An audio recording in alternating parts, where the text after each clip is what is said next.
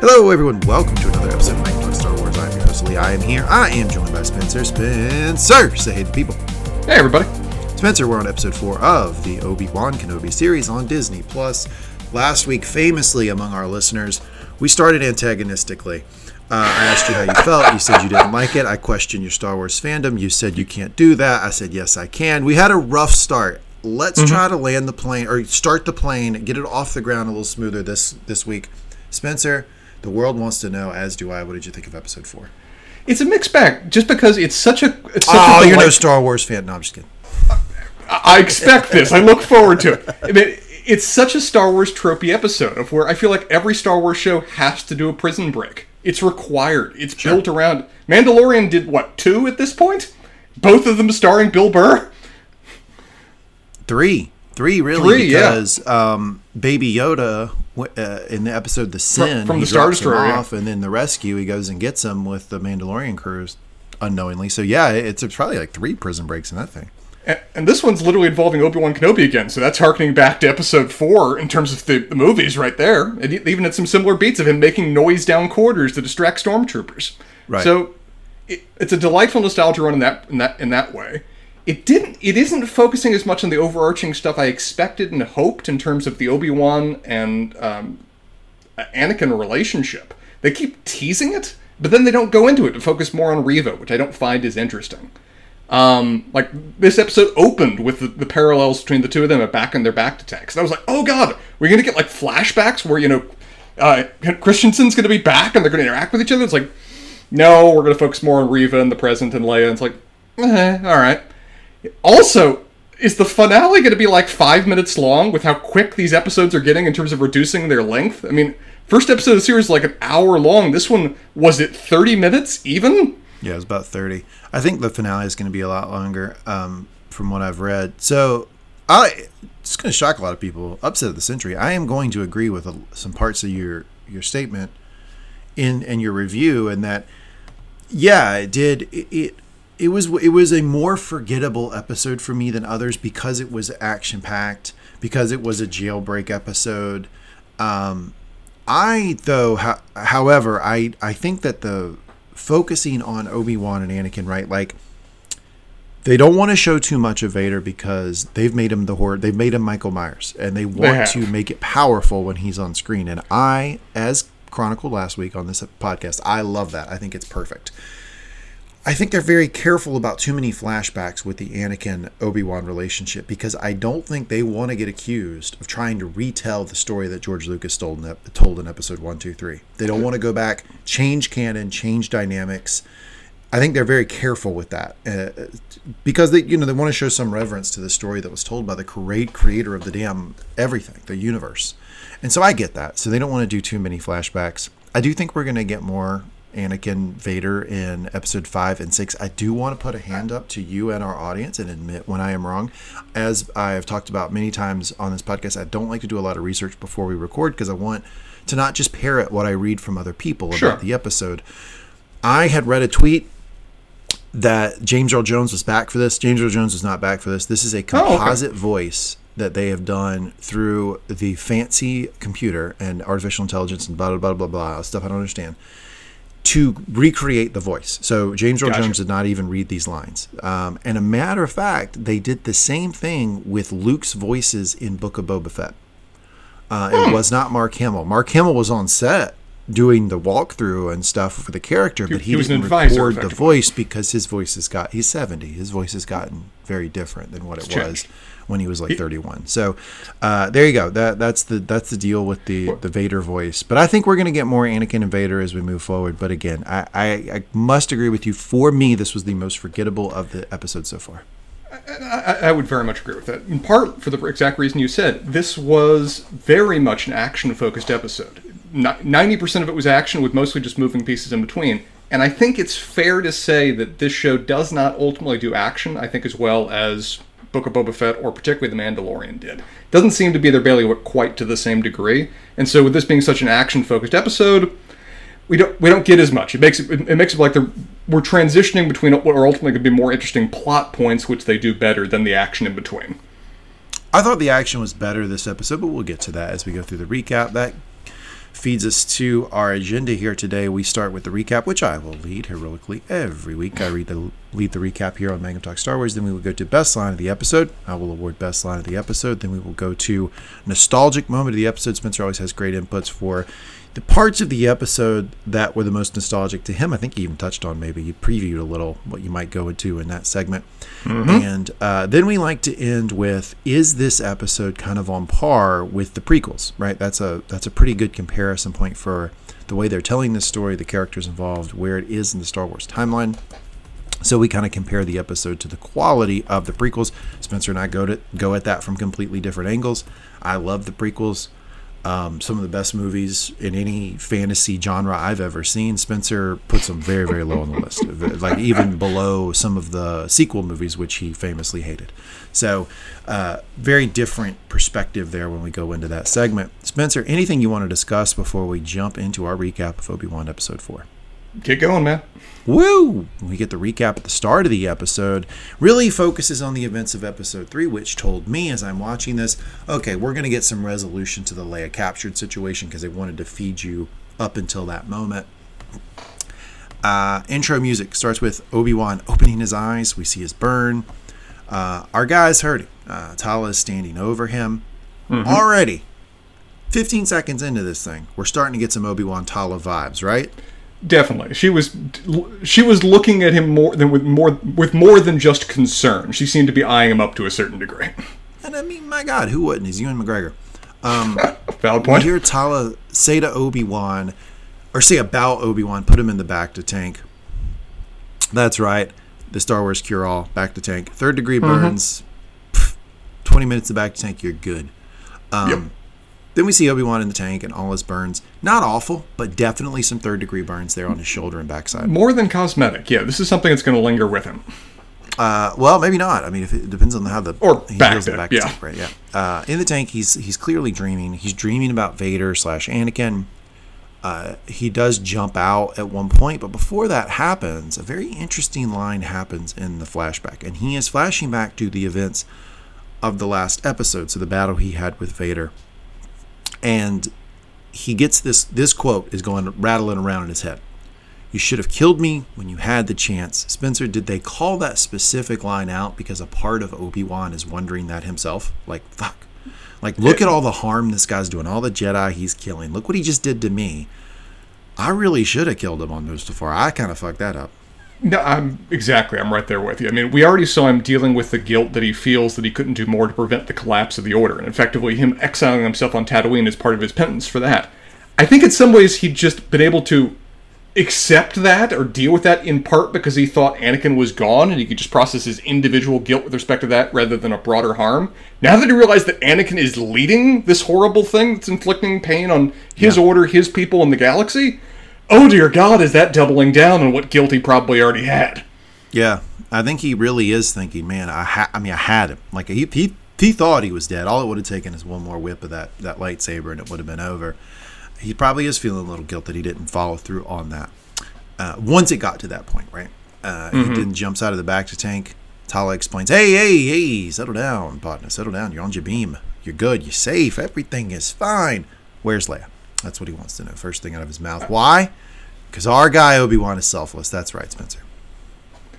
I'm hoping at some point we'll get to spend a little bit more time on Jabim because they made it so matter-of-fact that, oh yeah, that secret planet that we bring all the Jedi to is part of this, the path, this intergalactic network to move people around. Yeah, you're there. So let's leave. It's like, what? We never heard of this world before. It's a big deal, apparently. We never heard of the path before. You're just going to yada the process of getting there, being there, and then going away from there?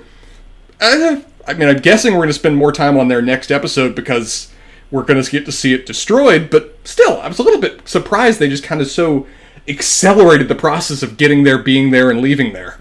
Yeah, and as all of us know, you, Spencer, very big, strict Southern Baptist, have been always. So you probably don't know this, but there's a lot of parallels to the Force and the way this universe works in Buddhism, I've always felt like. And calling it the path, for me, I don't know like how much you really know about Buddhism.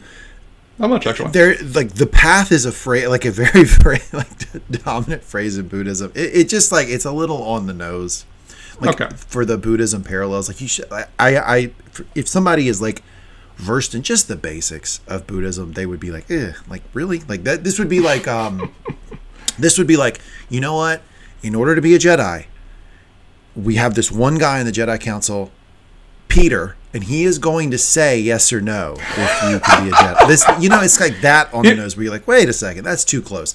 Like, so wish they didn't call it the path, but I mean, I know what they're trying to do. They're trying to say like, the Jedi are a Buddhistic type order. It's about elevating your own consciousness through your own work, your own mental spinning your wheels. It's not about some god coming down and boom, turning on the light. You do it yourself. And so they draw that parallel there. Just wish they didn't call it the path. Well, and as the parallels have always been there. The description of the Force, the description of the Jedi has always been heavily steeped in Eastern religion, Eastern mysticism. Yeah. It's been part of the homage that they were. As you said, you'd like it to be just an homage rather than literal direct reference.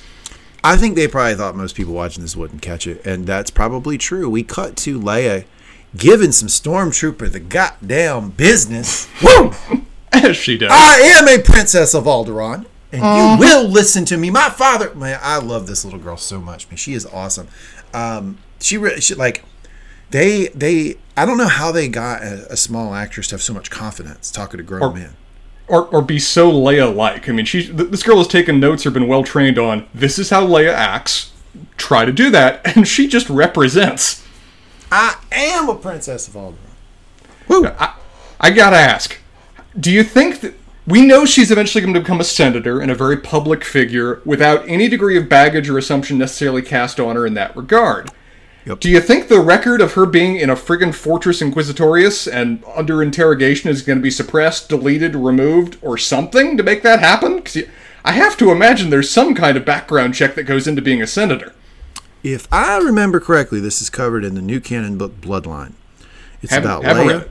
Yeah, because another book I sent you and you didn't read. I think I sent you this one because it's about Leia. You should read it because what. So if you don't want to know about the Bloodline book, or at least the basic beats of it, skip ahead 15 seconds. In essence, what happens is this is about Leia ruling in the New Republic after the events of Return of the Jedi, and the people of the New Republic slowly figuring out that she is the daughter of Darth Vader, and that coming out, and the political fallout from that. And they kind of cover the cover-up that had to happen to get her in the public eye to begin with. I wonder if they're going to draw those parallels if they do like a season 2 of Obi-Wan or something from what was discussed in that book. But keeping in canon, right, there had to be some sort of story about where she came from because the reveal of her as Darth Vader's daughter does not occur anywhere near this period in time. Helped by the fact the two of them don't meet right here. Yeah. In comes Reva, Leia. He will come for me. This is what she tells Reva right away, which I liked. It's increasingly what they're selling to us is that Leia and Obi-Wan have a bond. They are tight. It probably comes from this like fatherly love that Obi-Wan immediately bestows upon her sight unseen because of his relationship to her father. That's probably where it comes from. My struggle with this, and you know me, I'm trying to give him the benefit of the doubt. I possibly can fit that circle in that square peg, I'm going to jam it in.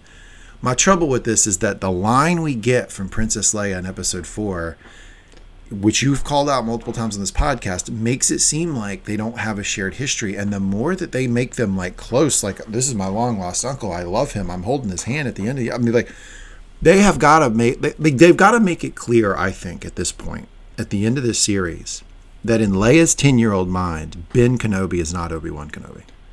Doesn't she? Or Ben is not Obi-Wan Kenobi, because we don't even know she knows his last name. Ben is not Obi-Wan Kenobi. I'm not sure how they're going to pull this off. Either they do something like that, which I'm not going to find perfectly convincing, or they delete her memory in some shape or form. Like he uses the Force to delete this aspect of the last few events Black, to protect pull the pin out. Ching-ching. We haven't. The Force can affect people's minds in a lot of varied ways. Deleting memories is part of that process. That's occurred in Star Wars media before. It could happen. Because right now they're running up against her very "you knew my dad, therefore I'm calling you" kind of line.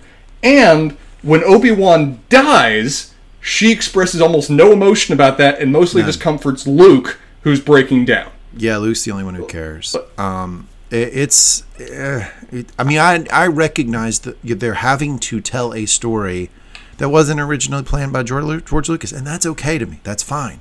But, we're going to need some continuity there because you can't break the canon of 4, 5, and 6. I think that's the only thing you certainly can't break.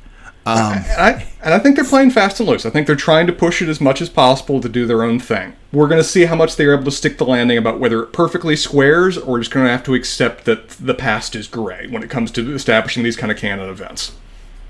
I could see her thinking Ben is not necessarily... Ben is just some guy. Maybe he fakes his death at the end of this, and so Leia does actually think Ben dies, and that would actually be another way to get themselves out of it, and would get out of... Why isn't Darth Vader continuing to chase Obi-Wan for the next 10 years? If Obi-Wan fakes his death at the end of this series, that would be a good way to do it. But if he does fake his death at the end of the series, I would like to know why Ewan McGregor goes to the Star Wars conference and starts telling everybody we're going to do episode 7, 8, 9, 10.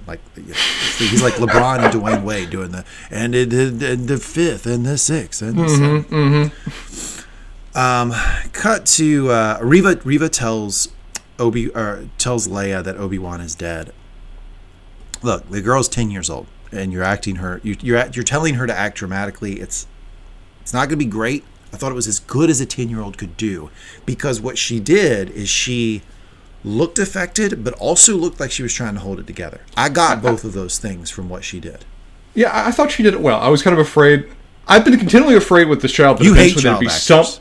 Child actors, work with me. Child actors are usually a letdown when it comes to a lot of medium. There are a lot of child actors that do not raise the bar compared to the people that are working around. Well, they don't let me down because I usually don't expect much, but I know what you mean. Acting is usually poor quality. Yeah, you're right. They are. But this girl has continued to impress me, and I thought she did well with this scene of where it wasn't melodramatic, it wasn't just giant crying, it wasn't anything over the top like that. Like you said, she's almost visibly biting a quivering lip to try to keep in what she's feeling. And I think that's the right thing to play for the character. By the way, if you like this podcast, if you like listening to me and Spencer Gap, you would like another podcast that we do called Mangum Talks. It's a general interest podcast. On that, we have another co-host named BJ, who also does a podcast with Spencer on Harry Potter, which is great, called Pottering Around. But on Mangum Talks, BJ asserted to us that the movie I just referenced, Men in Black, was the greatest movie of all time. So, if you want to hear somebody actually try to establish that Men in Black is the greatest movie of all time, check that out. That's pretty good. I meant to do that plug when I mentioned Men in Black. All right, cut to Tala and Obi-Wan. Here's the thing. Absent Clone Wars, I would not have bought this Obi-Wan Tala love angle at all. Mm-hmm. But, I mean, Obi-Wan's got that muscle. I mean, he does have, he had a long relationship with the Princess of Mandalore. He almost left the Jedi for it. I would not be surprised if he has a little, I'm not sure they're going to be running off to closets to bang and stuff. I just think there's going to be a little bit more than you might expect. There might be a kiss at the end or something. That's what I guess. I think we've gotten a little bit of a hint that there may be a certain attraction or affection or even idolization going from Tala's direction towards Kenobi. Have we seen anything going the other way yet? I mean, is he blind? I mean, look at that. That's a different question, sir. Unbelievable. Fully accept. That's why I led with the point that I led with, right? Which was, I would not normally believe Obi-Wan would be into this with someone else. I haven't gotten anything from Ewan McGregor's character. I didn't get anything from Ewan McGregor's character in episode 1, 2, 3, or Sir Alec Guinness in episode 4. But I got it in Clone Wars, so I do think there's the character has the capability to do it. Exactly, that's what I was trying to say. And similar to you, I will not dispute any romance involving Indira Varma. Not going to fight you on that point. Perfectly happy to see what comes. Yeah, holy smokes. They approach a guy named Roken. Roken pushes back on Obi-Wan. Do we know this guy? Is he in canon in any way before? Not that I know of. I'll double check while we're talking. Go ahead. Roken pushes back on basically the entire situation from Jump Street. Says, look, Obi-Wan being here puts this entire apparatus in danger. All the people that we save, all the Force-sensitive children, all the people who had some tie to the Jedi or were Jedi or training in some part of the process to be a Jedi, all those people we're saving, everything is in danger now because this fucking high-profile guy is here. We got to get him out of here. And by the way, Roken makes a very good point. a series of good points in this, which makes it, in my mind, all the more unfortunate. And I guess this is just a reflection of just how fast they're having to go through the plot, how quickly he changes his position on this. Because this is 30 seconds of dialogue. I can't believe that you have a problem with this. This is the most Spencer shit of all time. I will explain. So, Obi-Wan pushes about getting Leia. He says, "Look, forget me. I'm just here for Leia." And I believe that. I do. He has been consistent that he does not care about himself right now. He's only after Leia. Tala and Obi-Wan seem to be having different conversations with Roken. However, though, Tala is really talking to Roken about what happens if Reva follows us. Like, have you developed a contingency plan, a way to get this all sort of shut down? Roken is telling her, ain't gonna happen. Mm-hmm. We built too much shit here. That's not happening. Obi-Wan, however, is saying, I need your help to go get Leia. She's 10 years old, this and that. Obi-Wan does utter a very stupid line to him. He says, you don't know what the Empire is capable of. Stupid on multiple levels. One, he works here. You've been butchering meat on Tatooine for 10 years, best I can tell. Do you know what the Empire is capable of? And two, this guy is leading the resistance against the Empire right now. Yeah. The best we can tell in this moment, in this timeline, he's like involved as deep in the resistance as anything we've seen. Mm-hmm. He, of all people, should know what the Empire is capable of, but he has an even better comeback and says, well, they did kill my wife, so I'm pretty sure I've got a good idea details. Of what they're capable of. Obi-Wan didn't even offer an apology there, which kind of pissed me off. I wanted him to go, oh, all right, sorry, yeah, you do. I didn't know. That's on me. Yeah, but he didn't say anything. Kind of annoyed me there. So then Roken just finally says, you know what?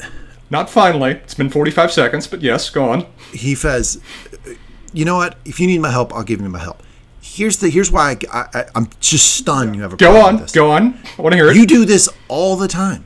And it pisses you off, yes. No, I'll say, Spencer, I've got an idea. And you'll say, bad idea, don't like it. Here's the 15,000 ways I don't like it. And then at the end of it, you go, yeah, sure, I'll do it. Like, this is 100% you. This guy's just an attorney who has had to go underground.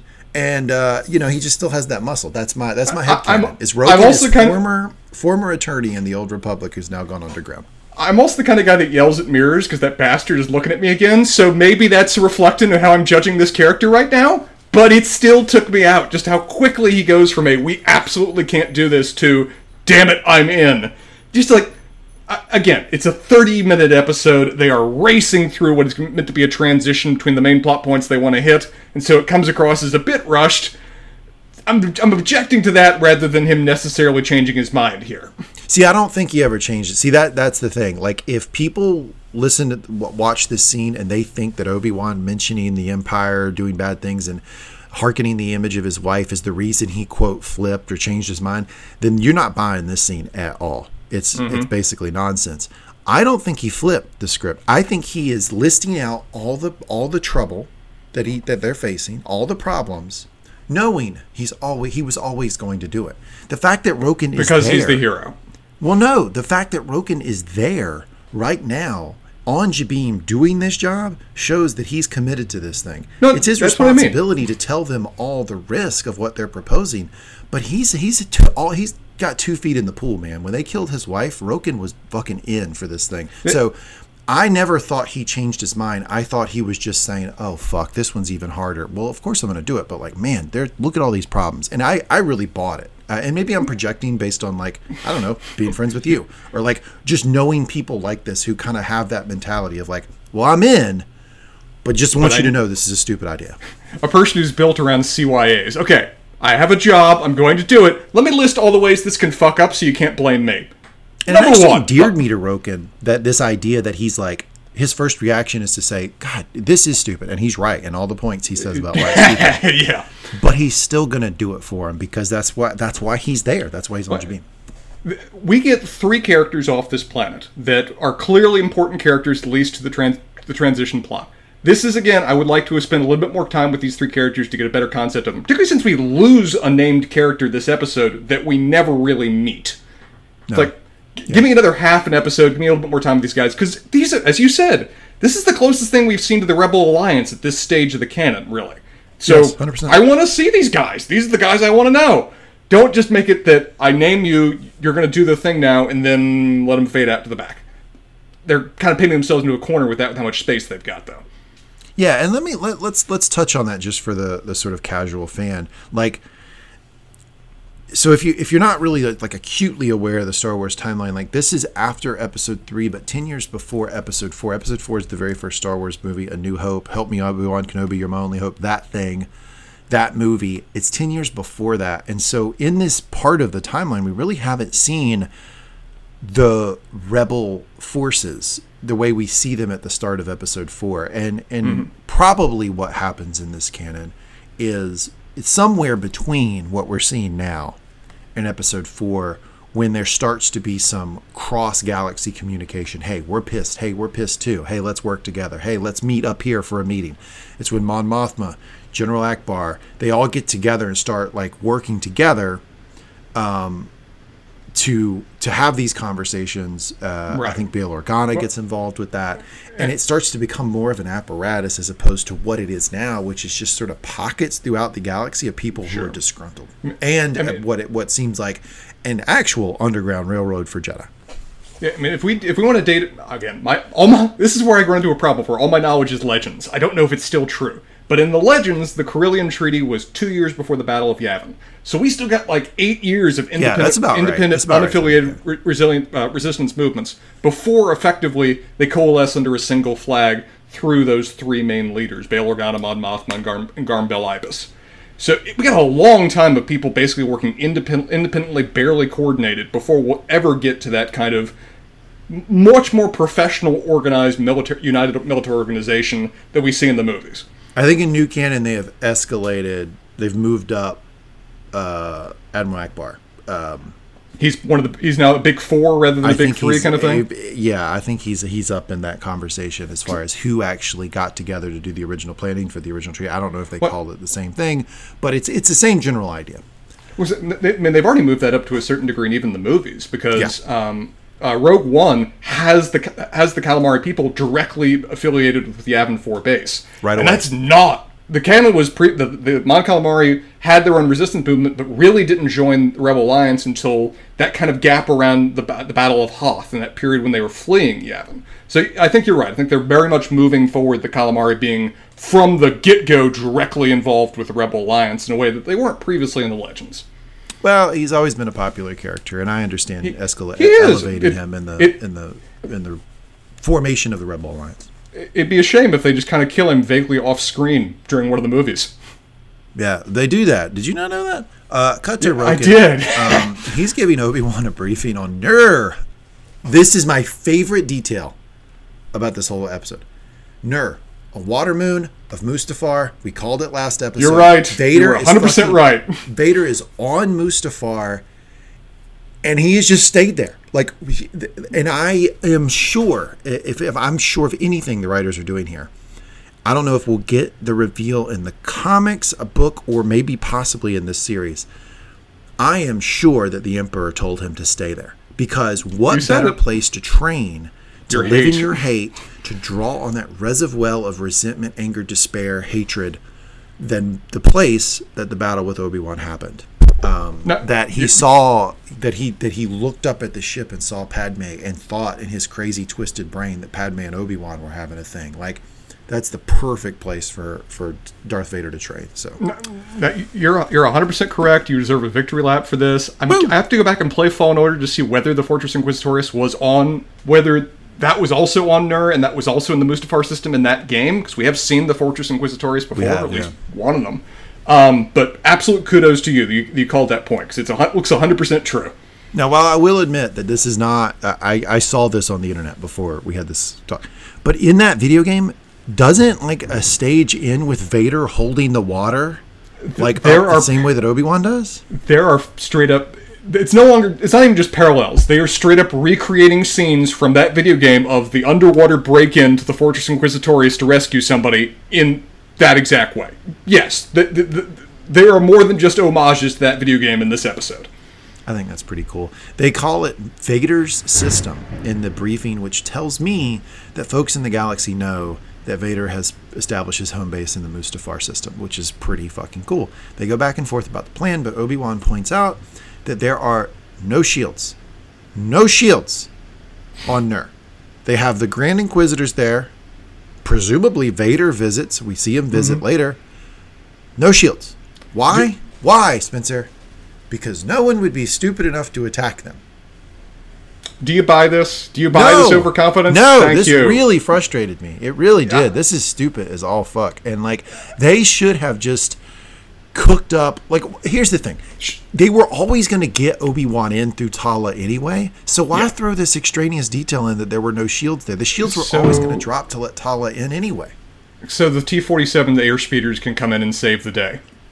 That's the reason they wanted these plucky rebels to come in for the attack. Don't you give it a 2-line from Tala to Obi-Wan? Okay, I've dropped the shields in sector when she's at the control panel. I would have loved if they'd done something like that to explain why there's no TIE fighters, why there's no notice before these airspeeders show up, why there's no protection on this most secure base in the entire Empire kind of thing. But they don't, and it's lesser as a result. No one would be stupid enough to attack it, is how they wrote out of that. I mean, I like what they're doing with this series. They are doing a good job. That's just a weakness in writing. You could have established. Look, in canon, they're going to have fucking shields on this moon. Like, that's just dumb. Of course they are. Going to have. So they should have had Tala drop the shields at a certain point from the control panel. That's what it should have been. Yeah, I'm completely 100% there with you. I'm glad you brought it up. That was an unnecessary forced error. Where it's Star Wars. You easily can throw in a one-sentence explanation and we'll go, sure, yeah, that makes sense. It's an old code. We're great. But give us that much, please. Yeah. Obi-Wan insists on going in. Says, hey, look, we can use your T-47 speeders. These are, like... So my understanding... I'm not as well-versed in these things as you are, Spencer, but my understanding of these particular speeders are they're the same speeders that were used on Hoth to destroy the AT-ATs. Snow speeders, yep. And in essence, they're like really nice single-engine like jet planes that operate in atmosphere. You can't take these planet to planet. That's why later on you see them jumping into a bigger ship. Which I appreciated. Which I appreciated they gave us that. That was the kind of one-sentence explanation that we're just now talking about. If when those two snow speeders, or T-47 airspeeders showed up, I'm looking at going, those can't make Atmo. Those can't jump through hyperspace. How the hell are they there? And then they gave me the explanation. Yeah, they did. Yeah, so I mean, they're not striking out completely. They did have one swing and a miss, but they're not striking out completely.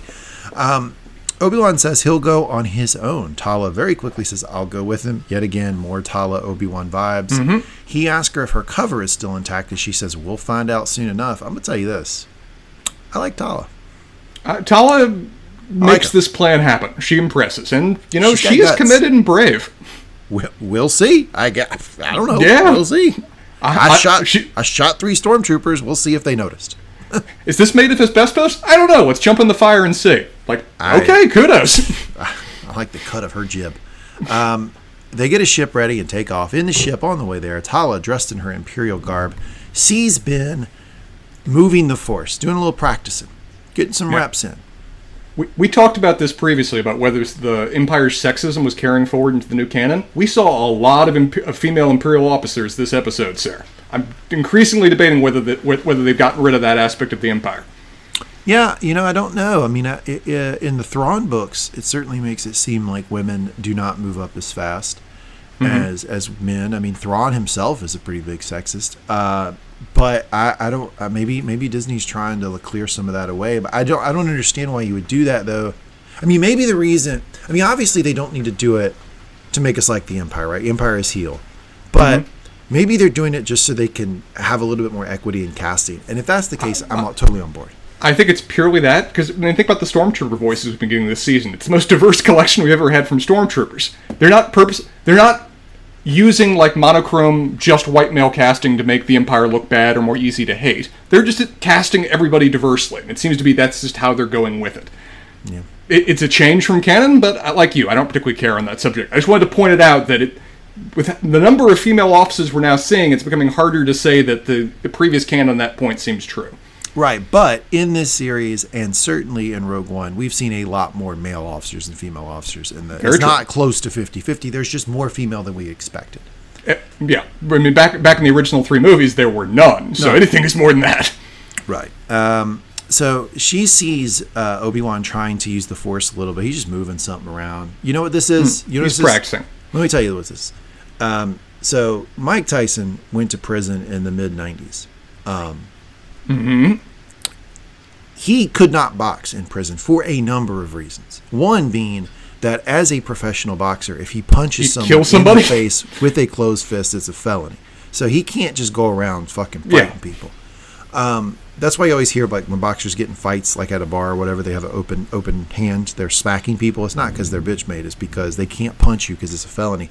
So, and plus he's Mike Tyson. Everybody in the prison will want to fight him. So the only way that he was able to keep ready for the next fights was to just in his jail cell do push-ups. And he says he did upwards of 700-800 push-ups a day, which, by the way, a lot of push-ups.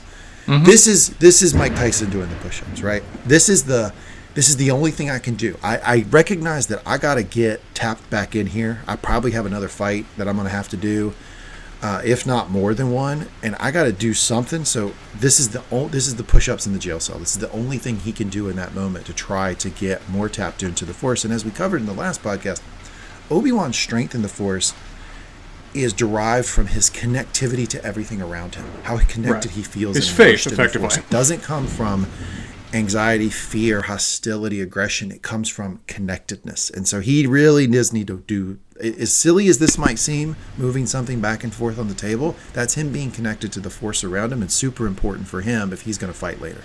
It's also important for us as an audience because it's our one sense, the same way we're talking about. If we just saw him struggle in terms of using the Force and using his Jedi abilities, in this episode we're going to see him very much return to the mantle of a proper Jedi Knight again. It's accelerated, certainly, but they needed to give us something to establish that he is trying to practice and reestablish that connection to explain what they put him through in this episode. Yeah. So, everybody wondering, how the hell did Tyson get so big in isolation in prison? That's why. Push-ups. Time and push-ups. Yep, that's pretty much it. Tala explains to Obi-Wan, look, dude, you need time to heal. And then she, does a thing that I recognize that she loves the Jedi. She certainly loves Obi-Wan for his place, if not for the man in front of her, for his place in what has occurred in the galaxy thus far, or at least what she knows. I feel like you need to heal more than physically. Didn't you feel like that was a little intrusive? She doesn't really know him. It's like we've known each other mentally. We haven't even known each other a day of me being conscious. Maybe I was out for a couple days there. It's like into him. I guess she's assuming to a certain degree because he looks like a bit of a broken person. But even then, it's just like, maybe let's talk a little bit about that before you just start jumping into my business in that particular way. Just, I appreciate you're here, but back off a second. Yeah, you just look. I just want the audience to know what I did. Catnip dispenser. The sort of, hey, that was too close. Let's not talk too personally. We've only known each other 10 years. Jumped right on that one. Yeah, that's right. I'm just saying, we've only known each other 15 years, and you've picked me out of a ditch before. But it's barriers, man, barriers. Okay, could we not? Cut to a scene with Reva and Leia. Reva's trying to get Leia to tell her the location of the path. We know from the last episode that Leia at least overheard the name Jabim. If she remembered it, yeah. We don't know. She probably did, though, because she's Leia. Leia being Leia. Reva is still on this sort of fugazi explanation that Obi-Wan's dead, so she keeps hammering that, saying that because Obi-Wan's dead, no one is coming for her. Leia's not buying it. Leia also stiff upper lip if ever I've seen it. I adore the way they've written this character. I know I'm repeating myself, but every scene we get, I'm just reminded of Carrie Fisher and how that character acted in 4, 5, and 6. You weren't going to break her. There was no. It weren't. That is off the table. That you're going to get Leia in a chair and say, "Hey, tell me something that she doesn't want to tell you," and she's going to do it. If Darth Vader with the Force couldn't do it, Reva, you ain't doing shit right now. No, even I understand she's 10, but it ain't happening. And I love that they play it that way, right? Because my wife and I were watching this. I'd already seen it once, and I said to her, "I was like, do you think Leia tells?" And my wife, strong female character, she's like, "No, absolutely not." And I have to admit, when I was first watching this, I was concerned they were going to write it that Leia tells. I thought that would be a way, because Reva's got to figure out where they are, right? Yeah. Because that's for events in episode 5 and 6 that we know are coming. It's required. And probably sets up another battle with Obi-Wan and Vader. I was very worried they were going to do it through Leia spilling the beans. Glad they didn't. I also got some implications from this, and you kind of mentioned it, that I don't think Reva's done many interrogations by herself before. Because she kind of sucks at it in one of the obvious ways possible of that if you're lying, don't give unnecessary detail or keep harping on it. Keep it simple and let them fill in the blanks for you. The more you repeat the lie, the more they're going to start questioning it, which is straight up what Leia does here. Yeah, she's over... And that was something I was going to ask you. And I think from that explanation, I get the answer. Do you think that Reva really thinks Obi-Wan's dead here? I don't think that she does because of just what you said. That was really good. She repeats the lie that Obi-Wan's dead too much. She tells her hand. Now, I'm very much convinced that they don't think Obi-Wan is dead. I still don't buy your theory that Vader voluntarily let him go. I think this episode, if anything, puts even more of a kibosh on that. But I think they think Obi-Wan effectively got away, and they're now just trying to convince this girl to break on the basis that your only protector is gone and nobody else knows you're here. Very much think she's lying. Oh, no. The Inquisitors think that he got away. I think Vader, in the moment, allowed him to go. But, I mean, obviously, even in the last episode, they've been consistent, right? Because Fifth Brother in the last episode was like, oh, he's gone. What do we do? I was talking, like, internal motivations for Vader, which we'll never... I understand. We don't get enough of that. Cut to Tala arriving at the base of Nur. She walks in, tries to get in. Security stops her. The lead security officer, what a title, stops her, tells her, not your sector. What the hell are you doing here? She pulls rank fast. And that ought to be another clue for everybody around. When you pull rank that fast, you probably are doing something you're not supposed to do. But it works and she's let in. But it does establish the stakes right away. I understand this is a fast episode. Some, like you, might say it's rushed. They do establish the stakes for Tala right away. That, she is absolutely in the Viper's nest here. I'm honestly surprised Tala survived this episode. Me too. I kind of expected her to die, do a self-sacrifice to get them out, because I couldn't, with how much she was voluntarily, not even going into the lion's den, but walking. Yes, I saw the gesture. That they're setting up the romance possibility that way. Probably. I didn't even see it as her walking into the lion's den. I thought she was voluntarily climbing in the lion's mouth and then started playing with its tongue. That's the level of risk she's taking here. Yeah, it's pretty rough, especially when you know the Inquisitors are there and they don't fucking play. And there's a chance that Vader might be there, and he certainly don't fucking play, which we see later. We get a great Vader scene later. Holy fuck, do we get a great Vader scene? Where are we at here? Cut back to. She makes it to a little we get station. Tala at a control board. And she's speaking on radio with Ben, who is swimming. Did you recognize the device he was using to swim? The rebreather from Phantom Menace has returned. Phantom Menace! Yeah, when they go in Naboo. I loved those things. I wanted one of those when I was a kid. Yeah, where they meet the frog people under Naboo. Really cool stuff. Yeah, that's what he's using, the little breather thing. I would have preferred if Tala had a little private station, because she's talking at open mic, and there's a guy, if she reached over, she could touch his shoulder, but...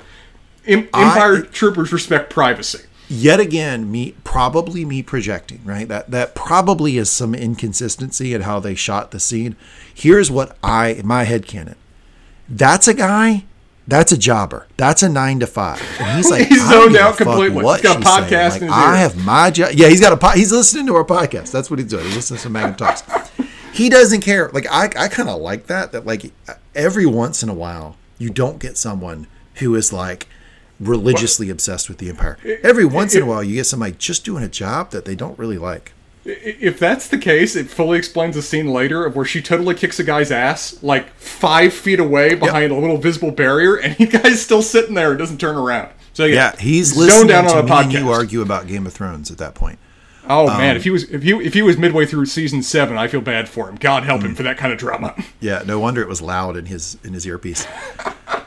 I just love the mini Phantom Menace callbacks that we're getting in this series. Rebreather is great. The rebreather is a great one. Cut to Reva and Leia. Reva is trying to get into her mind but can't. Okay, all right. Got a question for you here. What? All right, Leia is Anakin's daughter and goes on in this canon. In Legends, she goes on to be a Jedi Master. In this canon, she goes on to at least be versed enough in the Force to train Rey. So that tells me she was at least a Jedi Knight, or some equivalency in the New World. Trained by Luke. Obviously Force sensitive. Obviously. How in the high fuck did Reva not pick that up? I don't know what to tell you there, man. I mean, I think this is an homage specifically to Darth Vader interrogating her back in episode 4, and he doesn't comment further on the subject of her possibly being Force sensitive then. So maybe there's going off that, but man, does it look Reva look weak that there's a 10-year-old in front of her, and A, she can't get into her mind, and B, she doesn't put 2 and 2 together as to why she can't.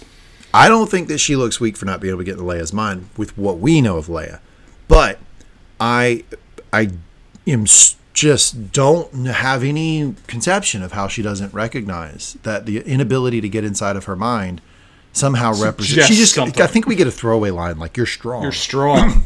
It's like, yeah. Let's unpack that one. Yeah, I don't know. It's very confusing. Reva says, excuse me. Reva says, the braver you seem, the scareder you are. I learned that as a young age, which is a very good line. Reva then takes Lola and immediately mentions that she used to have a droid when she was young too, but it was taken from her. You want to do it now? Yeah, let's talk about this. Let's do it. Please, I want you to start because you summarized it so perfectly on text earlier. Yeah, so Reva is a WWE character. Absolutely. I recognize that a lot of people here do not watch wrestling, but let me try to just explain what I mean by that. A WWE character typically will be presented to the audience and be so fucking over the top that you get it. They want you to understand the character in 10 seconds. Is a heel. If the character is a Russian that hates America, the first thing you're going to see him doing is stomping on the American flag and drinking vodka. Like, they want you to know it right away. And every WWE character who is a character for any period of time in wrestling will eventually flip from heel to face. Heel means villain, face means hero. They will flip back and forth and back, because that's what creates tension and ambiguity and confusion in the audience. And these big tension and dramatic reveals of like, oh man, here's Stone Cold and Vince McMahon. They're standing there. They seem to be friends. And boom, there's a kick to the midsection and a stunner, and Vince is on the ground, and bam, we got the dramatic moment. I bring all that up to say that Tala is introduced to us like a wrestling character. She's over the top. You're like, whoa, this is like very so extra. Then it settles into something a little bit more sustainable. And then I think what they're doing is setting up a turn for Reva that we will get in episode 5 or 6, where we will hearken back to the very first scene in the entire series, which is her Padawan. As a Padawan. We're getting memories, misty-eyed memories of her having a droid as a kid. I was just like you, Leia. She says, Leia, we're on the same side. I think some of that is tinged in truth, and I think what we're going to get in some form or fashion is Reva flipping and turning on the Empire to help Leia, Obi-Wan, or some combination of the both. What do you think? And therefore dying in the process, explaining why we don't see it. She's going to die. Yeah. This seems like very possible. I'll 100% agree with you on her being a WWE character. Even her costume looks very WWE. It's all over the top, right? It's like, yes. It's a costume. That's a great point, because they want you, like, they want one snapshot. When you look at Reva, when you look Darth Vader fanboy, when you look at Hulk Hogan, when you look at The Rock, they want you to know, bang, that's what the character is. Mm-hmm. They're very much doing that, and the character has, as you said, dialed down a bit, which has made her much more tolerable to me. But when we first met her, she's like, I am evil, I eat kittens, I cut people apart with lightsabers, grr. And so we got it early. I agree that this is very much, if they want to play it this way, they've given us the connection back to what we first saw in our theory, and the possible grounds for a face turn. Very much that could be the case. She's using it also to manipulate Leia, but it doesn't mean that it's not also true, and also has, a bit of an insight into it. Because, as we see later, she's using this moment to attach a tracker to the droid. We know she does that, and this is her means to doing that. But it doesn't mean what she's saying isn't true as well. The best lies often are. And, as you said, I would bet money at this point that that's where they're going with this character. And I'm curious as to your thoughts on it, because you expected Reva to die this episode.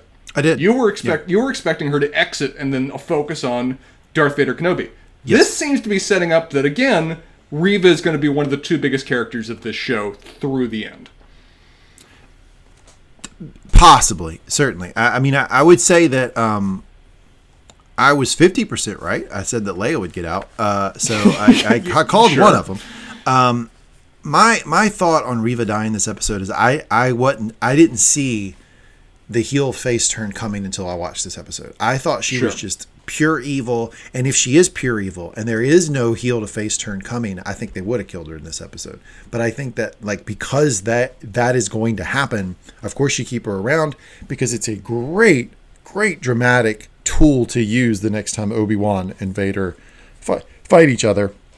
But yeah, I mean, very much this episode has proven that Reva is more central to the story that they are telling in these 6 episodes than I thought she was. I thought she was a plot device to get, Obi-Wan to come out of hiding, to get Obi-Wan in front of Anakin. I think she's more than that. I think you're right about that. Yeah, I'll see how that lands, because as we talked about, both of us are more invested in Obi-Wan Vader than we ever are in 100%, yeah. Reva and her story. And that has nothing to do with the actress or even how they write her. Nothing is ever going to get as interesting in the Star Wars universe as Obi-Wan and Anakin together, right? Is there any other relationship more interesting? No. The prequels, the Clone Wars, are all built around their relationship and building it up for years of material. Of course we're going to be more invested in that than in somebody we just met who, as you've said, is being purposely played over the top. Right. That's just how that goes. There's no judgment necessarily on that character. We'll be able to more fully assess once we've seen the end of this how successfully she's worked in or not. Yeah. Cut to Tala telling Obi-Wan how to get around through the halls. So she's from the control board, and she's got a comm mic directly to Obi-Wan, which we saw her use when he was underwater. And she's telling him, like, hey, go here, go there.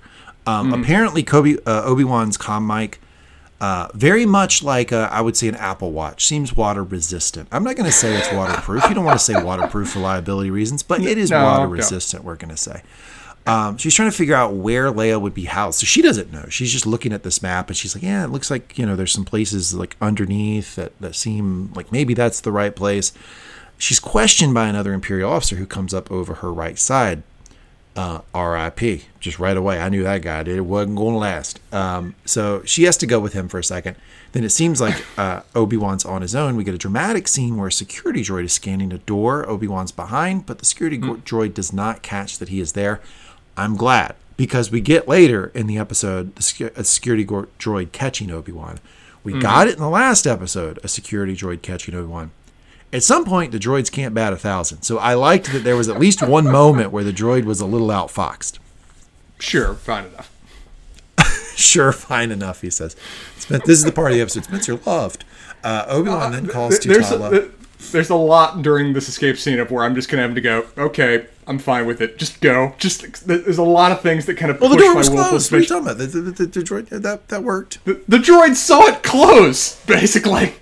Yeah, but I mean, like, these doors, they do close from time to time. I mean, like, I don't think it's the droid's responsibility to question if the door closes. If you do that, then the droid's going to be firing false fires all the time. Are you suggesting the droid also has a podcast going on in its receivers right now? It's just doing its job? No, I just think you can't have a security droid that freaks out when the door closes, because it's going to be you're going to get a lot of false positives. Obi-Wan then calls to Tala again, but she is not there. Obi-Wan then hides from some stormtroopers walking down the hall. Then Tala calls to Obi-Wan on the comm mic, and the stormtroopers hear it. Obi-Wan uses the Force. Yes! Woo! Reference to episode 4, making the noise in the distance. I like this. This was a great callback. I'm fist pumping. Obi-Wan uses the Force to create a disturbance some feet away, and the stormtroopers take off after it. A complete parallel to episode 4. I loved the parallel to episode 4, obviously. Nostalgic moment of the episode, potentially. I also just love that they are showing, like, I realize it's only 6 episodes. You'd like it to be 24. I would too. But they are showing a progression of Obi-Wan getting reestablished in the Force. So Obi-Wan then calls to Tala, and she says, I had some company, but it's been taken care of. And we saw where she just basically murks this guy. Couldn't they have gone to a different room? She's in the same room where the other guy is sitting, kicking this officer's ass. Put it in your headcanon. He's listening to podcast. It's okay. Put it in your headcanon. Cut to Reva and Leia. Reva is reiterating to Leia that the people she is trying to protect are not coming for her. They're not coming for you. The only Third time who can she gets your line. The only person who can save you now, Leia, is you. That actually, of all the shit that... So, I really liked your point earlier that Reva seems to be pretty new at interrogating people. She doesn't seem to be very good at it. And that's kind of in canon, right? Because we know that she's new to the Inquisitors. We know that she's not really been trained all the way up in the way that someone like Fifth Brother has. So it makes sense that she wouldn't be leading these types of things in the past. But I did think this line was really good because she sensed in Leia probably a little kindred spirit. That Leia is like an independent little girl, and like to say, hey, you, only person who can save you right now is you, probably does land with little Leia. And in terms of talking with kids, talking to them as an adult and calling them an adult mature is a great way to get them to do whatever the hell you want them to do. So from that angle, she's working that well. Absolutely. This is to Uncle Lee, to everybody out there. If there's a little kid, because I don't have kids, right? And so but I'm at the age where a lot of my friends are having kids or have had kids. Uncle Lee, I said. So they parade a lot of kids in front of me. I get a lot of this. And most of the time, these interactions have the potential for being awkward. Because most of the time, the kid doesn't want to talk to you, and you try to talk to the kid, and they ignore you, and it's just awkward for everybody. Here is a very quick way to ensure that the interaction will not be awkward with any kid ages, I'm going to say 3 to 7. Get on their level, bend down, extend your hand, and go, hi, my name's Lee. What's your name? And talk to them just like an adult. If you do that, they will buy into the conversation, talk to you, and you will save everybody from awkwardness. There you go. A little life lesson. Yeah. It's a streamlined example for pretty much interacting with everybody. If you don't want the conversation to be awkward, don't make it awkward. Just talk to them. It's a great way to make the conversation go smoother. Yeah. So Leia finally breaks, we think. Says, I'll tell you where they are. I just don't want anyone to get hurt. Reva, I swear.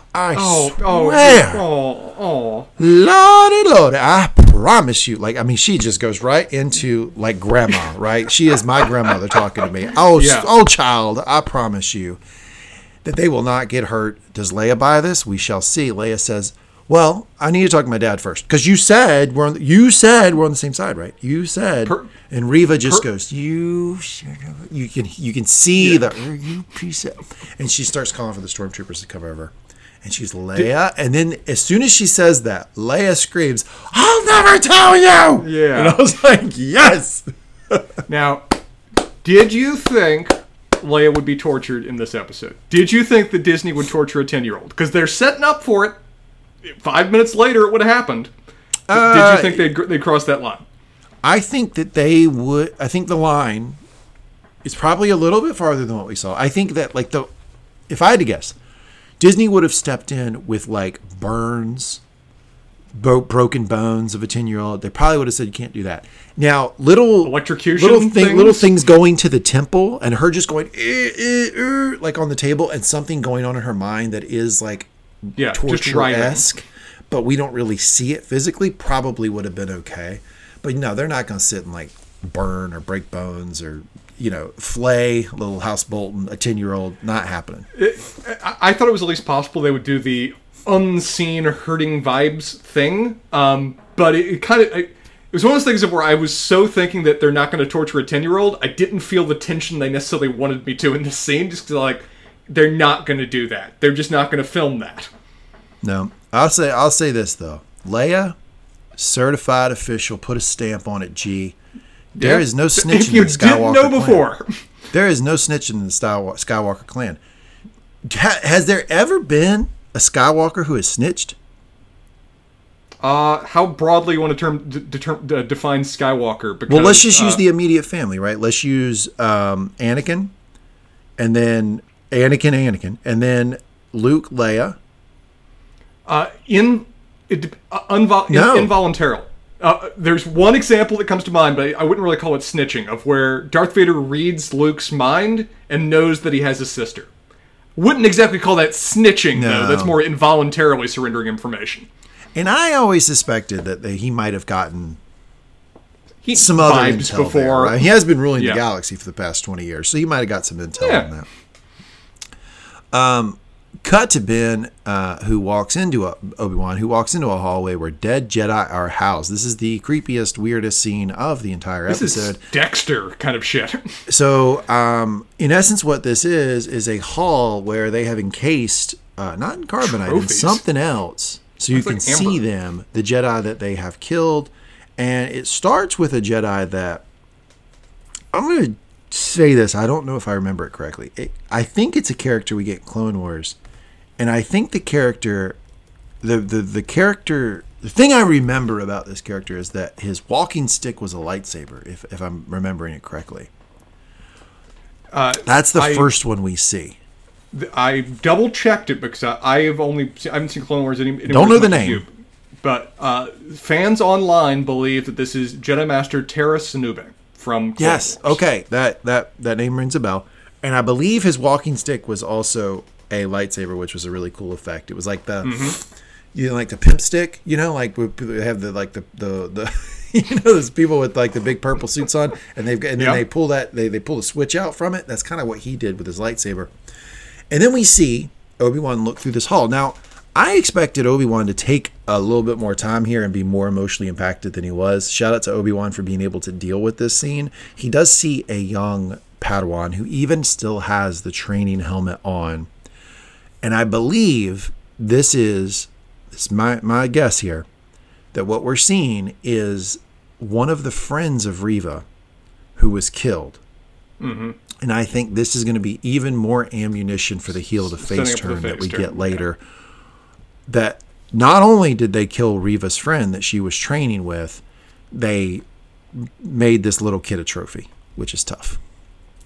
Just to reference something that you like too, I also love the Jedi Masters with the walking cane thing. They've done that before in Star Wars in various ways. Like I think Exar Kun's master, Vodo Siok, also used a walking stick as his primary means of fighting.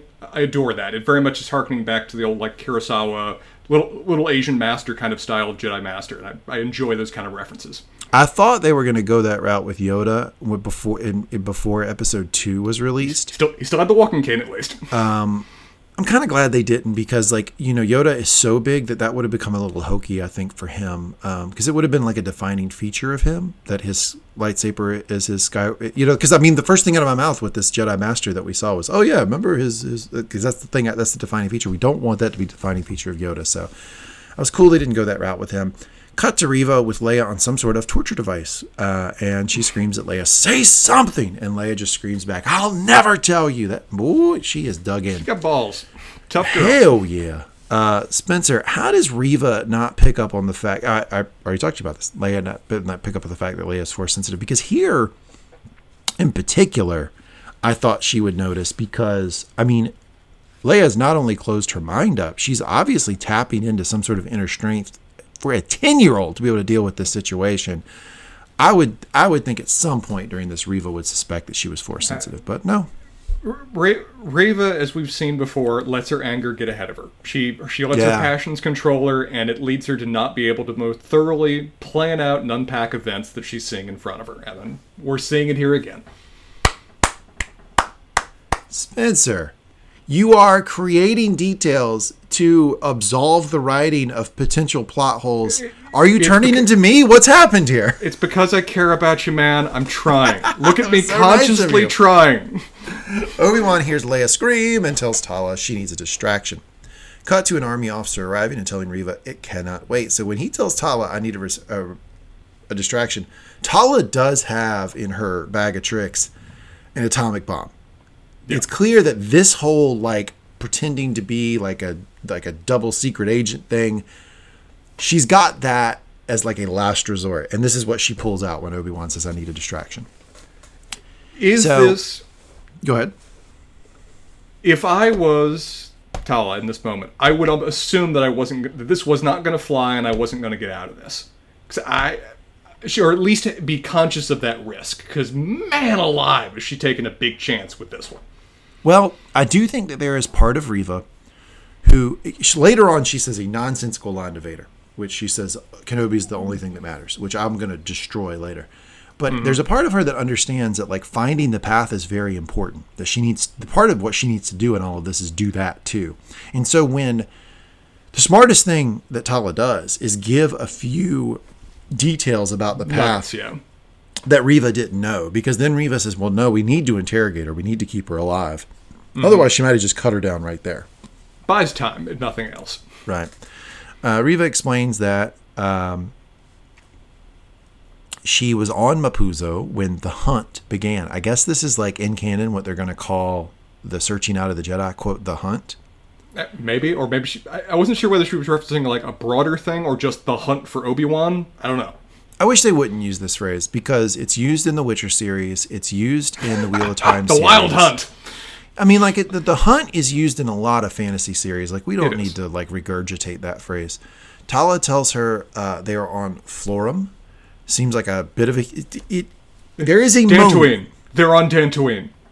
There is a moment here where it feels like, oh shit, like maybe Tala isn't with Obi-Wan. Like maybe she's telling the truth here to Reva. Maybe like this whole, like maybe all of this was to just get Obi-Wan in a very... Caught here, yeah. Yeah, in a very precarious position so that she could do the final heel turnover and then get Obi-Wan caught. I had that thought. It was fleeting, and I'll tell you when it left me.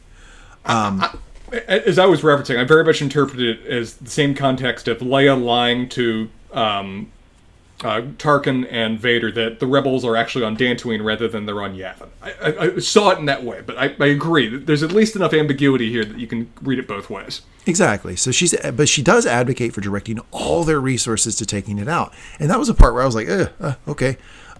Maybe she's with them. I don't know. When the scene cuts, I had like 10% of me wondering if Tala was a secret super double agent. Reva sees through this, says, of course you're lying. Unless, of course, you're lying. Cut to Leia, who's struggling in her seat. Great scene here. The lights go off. Lightsaber comes on. This is a bit of horror right here for those 4 stormtroopers. Kills a stormtrooper. What? Lightsaber goes off. Back up. It kills another stormtrooper. Like 2 stormtroopers in succession, and he is flinging that lightsaber around in a way he was not last episode. So, again... I believe the people who wrote this clearly understand the canon about how Obi-Wan needs to fight. Like, they're showing you he's getting more connected in the Force, and as he does that, his fighting style is going to get better. He doesn't need to be like Rocky punching the fucking meat in the meat locker in the freezer. He doesn't need to do that. He needs to meditate. That is what will make him a better fighter, and that's what we're seeing. Mm-hmm. Yeah, and it's honestly kind of brutal, because he doesn't like just do one little slice through these guys. He picks them apart. He cuts each of these guys like 3 different times in 3 different ways before he brings them down. While you can hear in the second one, too, that he is utterly terrified when he dies. It's like, oh shit, bit of a horror scene for these poor stormtroopers here right now. Yeah, absolutely. Tala says, or cut to Reva, and she explains, everything you said makes sense, except... that the old man and a little girl left an Imperial checkpoint on your planet. How in the hell did that happen? Unless they had help. Tala, I will not have my integrity questioned. Reva screams for her to admit she's a spy, and Tala says she is. But she explains that she's a spy for the Empire. I can't believe this for a minute. But at the end, this is where I stopped believing it. Is she reiterated that Obi-Wan is on Florum. And I said, oh, okay. So when she reiterated that Obi-Wan was on Florum, I thought, okay, Dantooine. That's what that was. That was the Dantooine moment. Mm-hmm. Tala cuts Obi-Wan and Leia. The security droid does get a read on them this time. So the podcast ended. It's listening now. Keeping a rough count. Security droids are 2 for 3 in this series. 2 for 3. Good baseball numbers. Absolutely. He'd be better than Ted Williams. Reva then commands that Tala be taken to interrogation. I do believe that this is realistic because of the point I raised earlier, that Tala has given enough nuggets that she thinks we gotta pull whatever we can out of her mind before we kill her. Security alarms go off. Reva takes off. Tala kills the troopers who were going to take her to interrogation. I have no problem with this. Stormtroopers are shitty fighters. I have no problem. Come on, dude. None. This one's growing too far. She basically slaps one in the face. Yep. They suck. Stormtroopers suck. If they're easy to kill. Have you ever played a video game? Come on. They suck. Disney's going too far with this. You have to give them some degree of threat. She literally, she open hand slaps one in the face and he stumbles back for like 10 seconds so that she can push the other one, grab his gun, and shoot both. This show does not do combat great, but this was the worst. No, they suck. They're terrible. Stormtroopers are terrible. As a matter of fact, they had a force-sensitive stormtrooper who ended up having immense heroicism and skill. Finn, our very own Finn. And think about how much Finn sucked. And he's the best of the best. He's the diamond in the rough for stormtroopers, and he still sucked. So I'm telling you, Disney has been consistent about this. You don't like it, but they're consistent. The stormtroopers suck. I think it's a dumb decision because it's the same problem they run into with the First Order, where if you make all of your bad guys incompetent, they're not a threat anymore, they're just laughable. And that's a dangerous road to walk that I think they should avoid. And honestly, one of my favorite moments in Force Awakens was that one badass stormtrooper. I loved that! It was something I hadn't seen in Star Wars in years, and then they've abandoned that utterly ever since.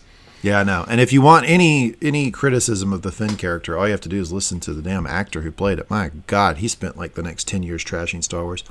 Cut to Obi-Wan, who runs it. They did him no favors. They did him no favors with that character. It was really bad. He's a good actor. He can do a lot of things, and they gave him nothing to work with that character over those 3 films. It was a little hard for me to take that, like, the entire Star Wars universe is prejudicial, that everybody who writes for Star Wars is prejudicial. Like, some of his like large, like sweeping criticisms for me landed hollow because they came after the character was written in a way he didn't like. They didn't come when he was first casted and he was super excited. They came after The Last Jedi when he was no longer happy with how the character was progressing. That to me rings a little hollow.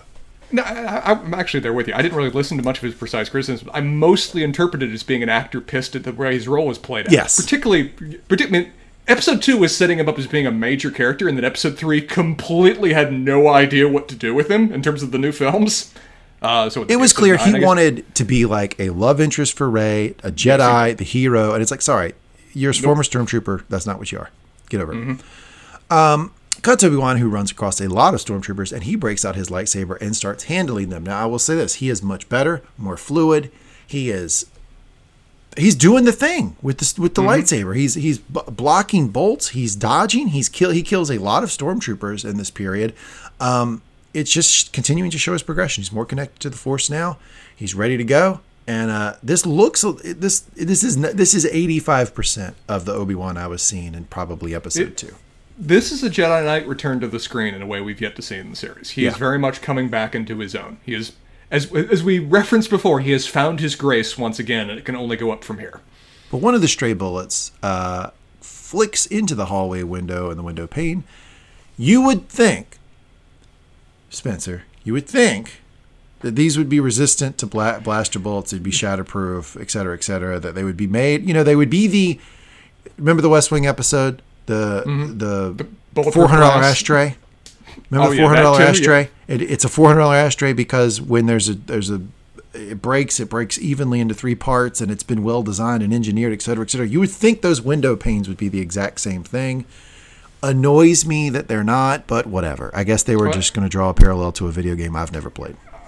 I'm picturing a conversation here from BioShock, which if our listeners haven't played that video game before, it's a great video game series, where it just involves an underwater city, so kind of on point.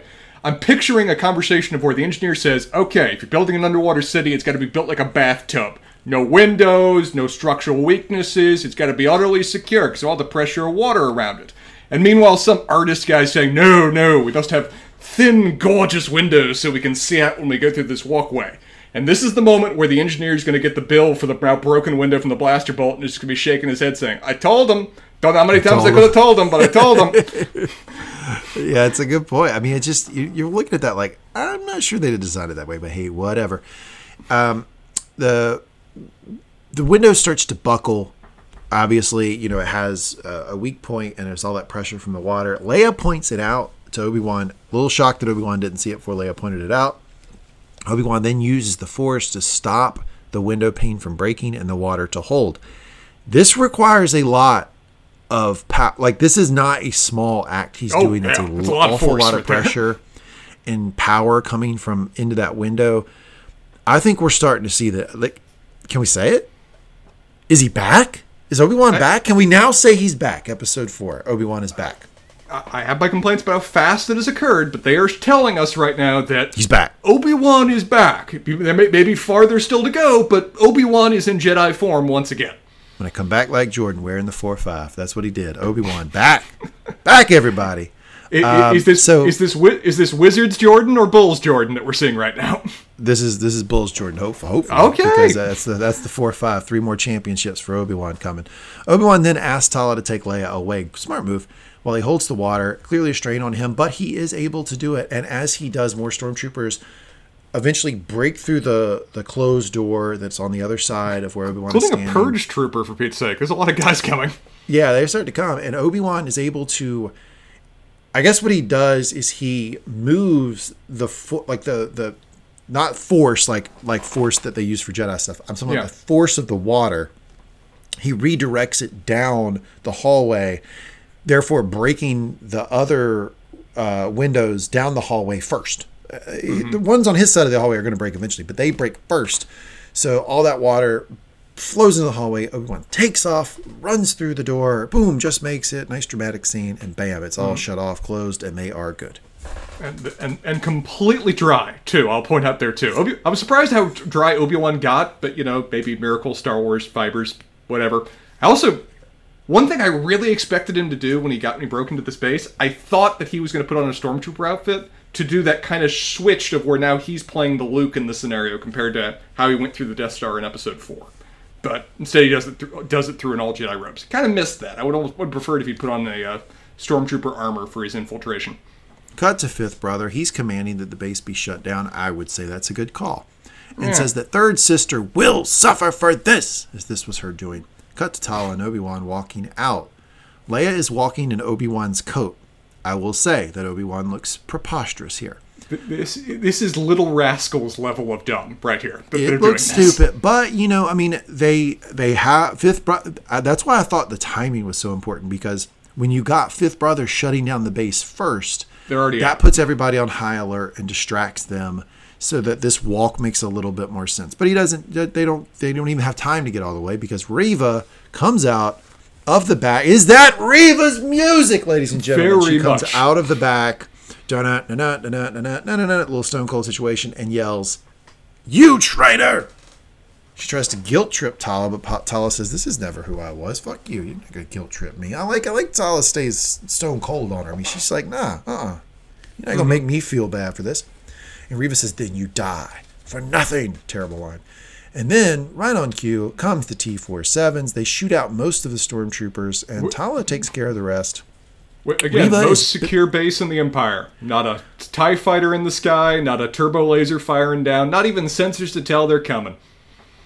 No one would dare attack it, Spencer. I don't know if you caught that line earlier, but I remember, yeah. Yeah, perfectly explains it. Then the shootout with the stormtroopers happens. Tala takes care of some of them. She's got a blaster. Obi-Wan does not draw his lightsaber in this, which I think he should have done. Reva's basically the only one left, and she boogies, and she goes. Now, this is the part where I thought Obi-Wan was going to say, take her, put her in the T-47. I'm going to kill this bitch right here. And I was wanting him to do so. You were there for it. I have predicted. Now I'm starting to shift that prediction. But my initial prediction was Obi-Wan would kill her the first time they cross swords, because Reva is no match for him. I do believe if they'd have fought here, he would have killed her. That does not happen, because another T-47 comes in and hovers. Helicopter hovers and shoots blasters right at Reva. Now, I will say this about Reva. If a T-47 is just staring you right in the face and shooting blasters right at you, it's going to preoccupy pretty much anybody except for like Yoda level. Like, I mean, it did not break any sort of realism for me that she was distracted by this. Focused on that, yeah. I do love, though, in response I'm going to turn it over to you to talk a little bit about your concerns with the hovering T-47. I want to talk about this in the form of us, but that was probably the nerdiest conversation that you and I have had in like a long time, of where you and I on text after this episode were debating back and forth whether a repulsor lift aircraft in Star Wars universe can hover or not, based on our mutual understanding of varying Star Wars encyclopedias that we own, breaking down what are the parameters of a T-16, how many starfighter squadrons does a Mon Calamari cruiser hold. We were in it to debate this. And my point was that very simple transports, ground transports, have the ability to hover. We see it all the time. The technology cannot be that difficult to put into a T-47. Therefore, it would make sense to put it in. Your point was, just because the technology exists doesn't mean they put it into this particular speeder. Yeah, that was your debate. We've seen before that kind of hover, at least for liftoff, is common. We've seen it in X-Wings. We've seen it in a lot of Republic starfighters. We've seen it in snow speeders, too, in terms of how they take off. So we know the technology exists and they use it, but I always saw it more like a Harrier jet rather than a helicopter in terms of how they used it. So we were pushing back and forth in this, where it's like, yeah, they have the technology, but it's for an airspeeder, you wouldn't include that kind of in there because it would distract from the other things you would want an airspeeder to do. I don't think we ever reached a firm conclusion on this. Well, because like it might be for loading, like you would want it to be able to hover so that people can jump on and off. You can tap, like it can stop in place, and you can hitch something to it. It might make sense. I mean, they did say they were used for sanitation before, and that might make sense in the workflow for that particular aircraft. I also would say that, and this is something I pointed out on text that you just disregarded, but it would seem like almost like driving a boat, right? Couldn't he have just thrown it in reverse, caused that to stop, thrown it forward, back to reverse, forward, back, like back and forth to create the hovering effect, which is what you do in a boat when you want the boat to stop on a dime. That's probably what they could have happened. One of the things that throws this discussion out the window, and this is something they always use to explain inconsistencies or different portrayals in Star Wars, they could be specialty modified craft that just look like the T-47 snowspeeders we saw before. Because the ones we saw in Hoth could not do this. I'll just straight up say that. Based on just how we saw them fight and fly. If they could helicopter hover, it would have been a lot easier for Wedge to get that harpoon around the walkers that we see, the AT-ATs. So I'm willing to say that those could not do this. Whether these can? Well, they fly into a little transport to then take off. We haven't seen that T-47s could do that before. So it's perfectly possible they are custom tailored. I will say, I thought it looked dumb. I will say that much regardless about whether it is technologically in keeping with what we've seen in Star Wars. It just stopping on a dime and just looking down at Reva, it looked like that was a bit of a technological limitation there of where they've got a thing on a boom and they can only move it so much. I thought it was pretty cool. It kind of reminded me of when Ben Solo took the TIE fighter straight at Rey. Also when the franchise owner of my favorite chicken joint in New Mexico took his TIE fighter straight at Mando. So there's been like multiple times of somebody taking a starfighter right at a person or a speeder right at a person. I thought it was a pretty cool. I don't know. I liked it, but I did not have the thought about it hovering. You do make a good point that obviously the ones on Hoth could not. I will grant you. I will cede you that point. I still think he could have been throttling it back and forth between reverse and go to possible. Create that effect. It's Star Wars technology. It is always going to be on the light end of sci-fi hardness. And so they can do a lot of things with it. And, they're repulsor lift aircraft. They're not just flying forward. They are using a certain degree of anti-gravitational field. We know that. So how we could use it in this moment? Sure, it's a new use, but maybe it's possible. They take off. Fifth Brother yells at Reva to kill them. She grabs something, which probably is just like an explosive-ish. Yeah, just some ammo that's probably being loaded onto something, and just flings it using the Force up at the speeder that was preoccupying her. This is the person's name is Wade. Yep. R.I.P. Wade. Hi, Wade. Bye, Wade. Moment of silence for Wade. Okay, and going on. Cut to a baller scene with Vader storming in. We've never seen him walk this fast. Yeah. It's scary as hell. Holy shit, this is scary. Storms in and pulls Reva up, and the way he holds her in the air is fucking terrifying. Choking her out. He says he will not tolerate her weakness anymore. We see we're getting first. I mean, he likes Reva as much as he likes anybody, it seems, and he will turn on a fucking dime on you. Like, I mean, he does not have. There is no loyalty. With Vader and the people that work for him. If you fuck up one goddamn time, he is going to murk you, and that is what he's doing here. I honestly found that he even spares her after she gives him the excuse kind of inconsistent. Because I was like, no, she's royally fucked up now in a way that Vader has killed people just easily before. I mean, yeah, that's why I think he likes her. That he's willing to overlook this to spare her life, because man, this senior. Well, it might have explained. It might have explained how incensed he was. That he felt a little betrayed by someone he thought was doing a good job. Let his guard down with her already. And it would explain why he's a little bit more willing to accept this excuse than he would say from someone like Fifth Brother. He probably would have just killed. Fifth Brother mentions, well, look, hey, yeah, she puts a tracker on something, but like, she almost destroyed the base. And she says, Kenobi is all that matters. This is an absolutely nonsensical phrase because she just said, I let Kenobi go because I put a tracker on him because we have got to find the path and all of the other shit. So obviously Kenobi is not all that matters. Vader bought what she was saying before, that Kenobi is not all that matters, that we need to find the Jedi sympathizers, and therefore the tracker was a good idea.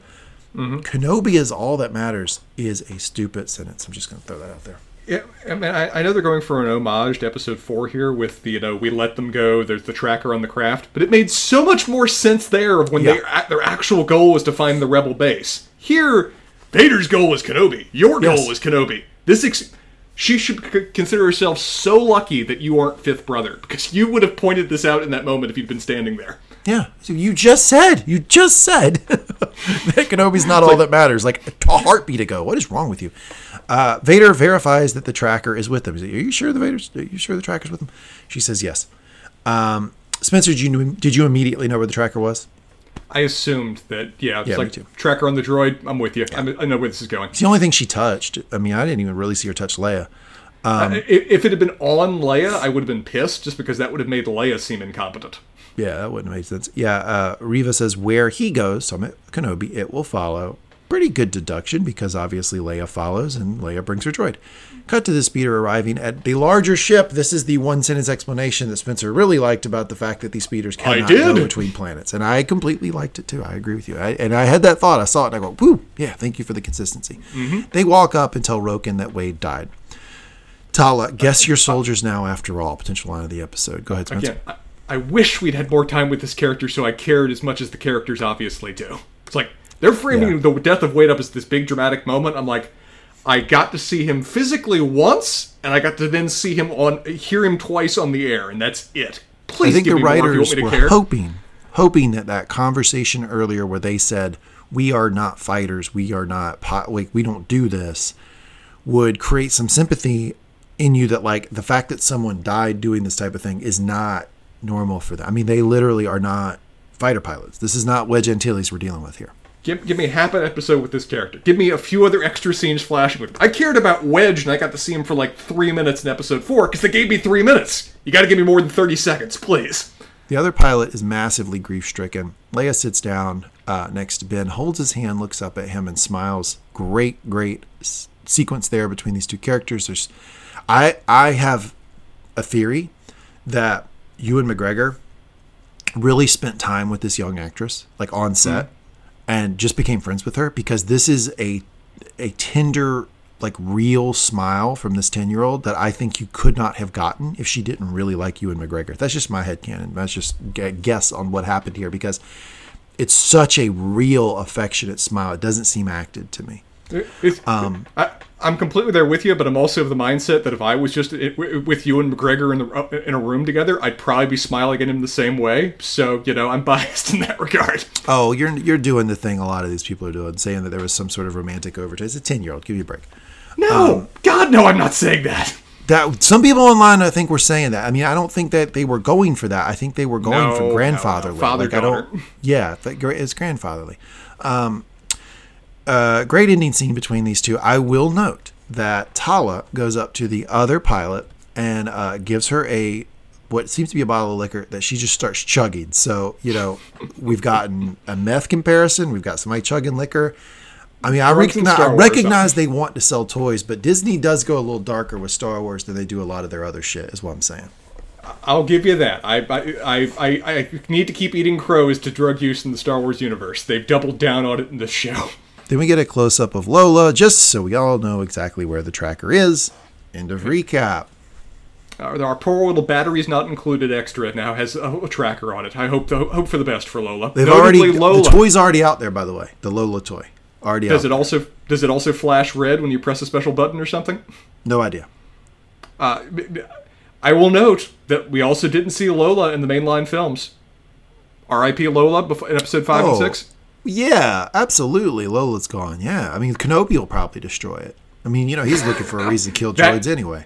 That's why she writes off Kenobi and never thinks about him again. Thinks she's never met him. He destroyed her droid right in front of her. I really think it's going to be a fake death. And she is going, in Leia's mind, Ben is the old dead person, has nothing to do with this Obi-Wan character I've never seen before. Now, how she doesn't like look at Obi-Wan and like see her, I don't know that, but probably because they're different actors. Okay, let's go to best line of the episode. What is the best line of the episode? I'm going to start with "I am a princess of Alderaan." Why? Now that might seem basic, but Leia does not play that card often. She doesn't even like people to call her princess. So the fact she's really going deep in her toolbox when she starts pulling rank and calling herself a princess, because she hates calling herself a princess. Absolutely. I'm going to go with. I agree with you. This line was a little bit intrusive, but I think it's very important for what they're going for in the show. Your body's not the only thing that needs to heal, Ben. The past is a hard thing to forget, and you need time. That's all. Some things can't be forgotten. I agree that it's a kind of a you barely know me. Why are you psychologically analyzing me right now? But it's a big theme the show's been going with, and I think it's an important line in that regard. Another Leia one.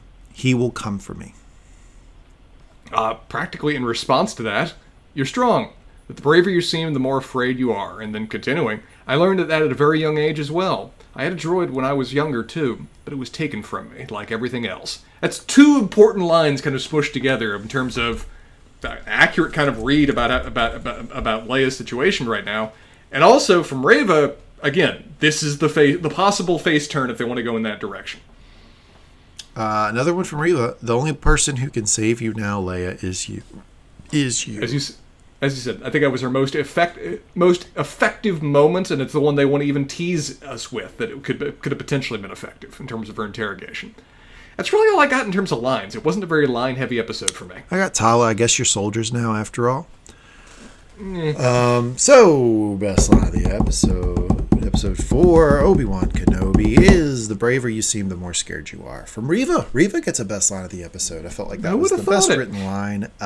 Also, I always like to pick a line that has some truth in our real world, too. And that usually is true. And this parallels to a point that Leia made to Ben last episode, where she said, you think the more that you hide, the less you give away, but it's actually the opposite. Something like that. I'm paraphrasing.